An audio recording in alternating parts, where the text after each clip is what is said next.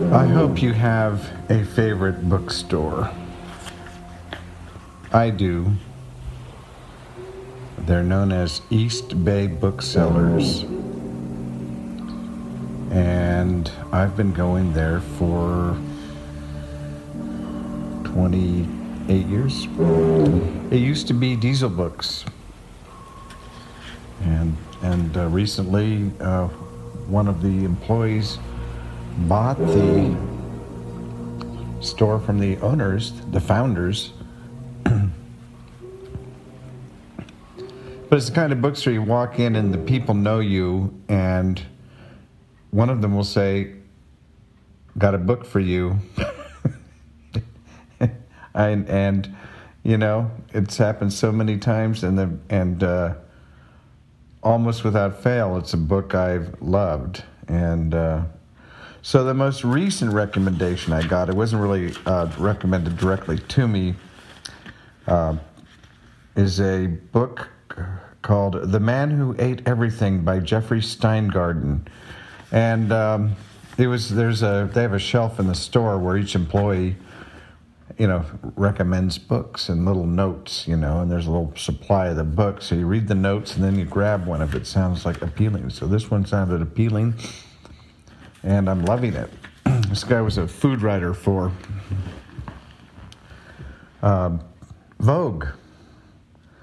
And he says, and I'm reading about his baking bread. He's part review, part recipes, part cooking, part memoir.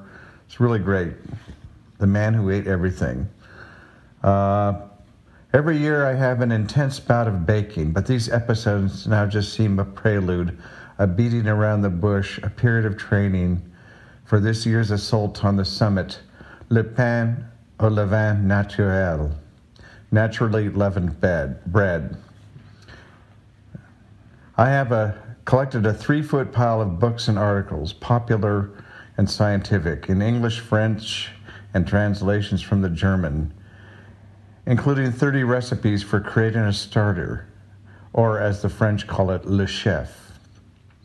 This is a piece of dough in which wild yeast and lactic acid bacteria live happily in symbiosis, generating the gases, alcohols, and acids that give this bread its complex taste and chewy structure. Let's see here.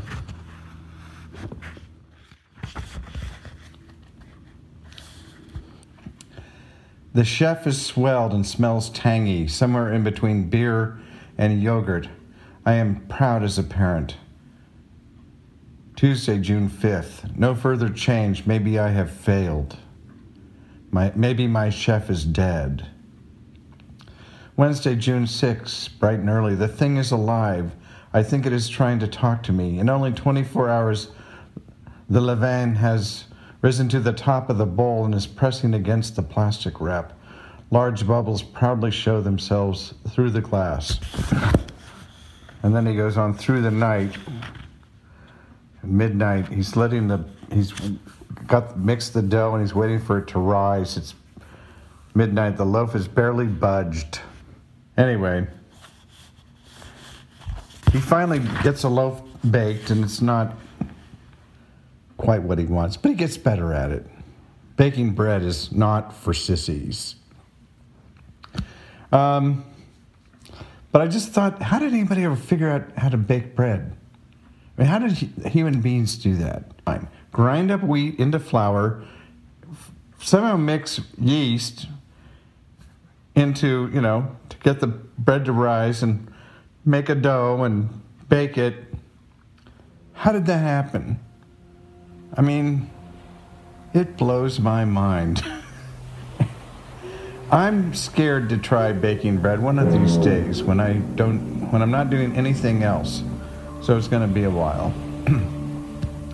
But this is Knox. Riding the wild bubble with you, rising like a yeast bubble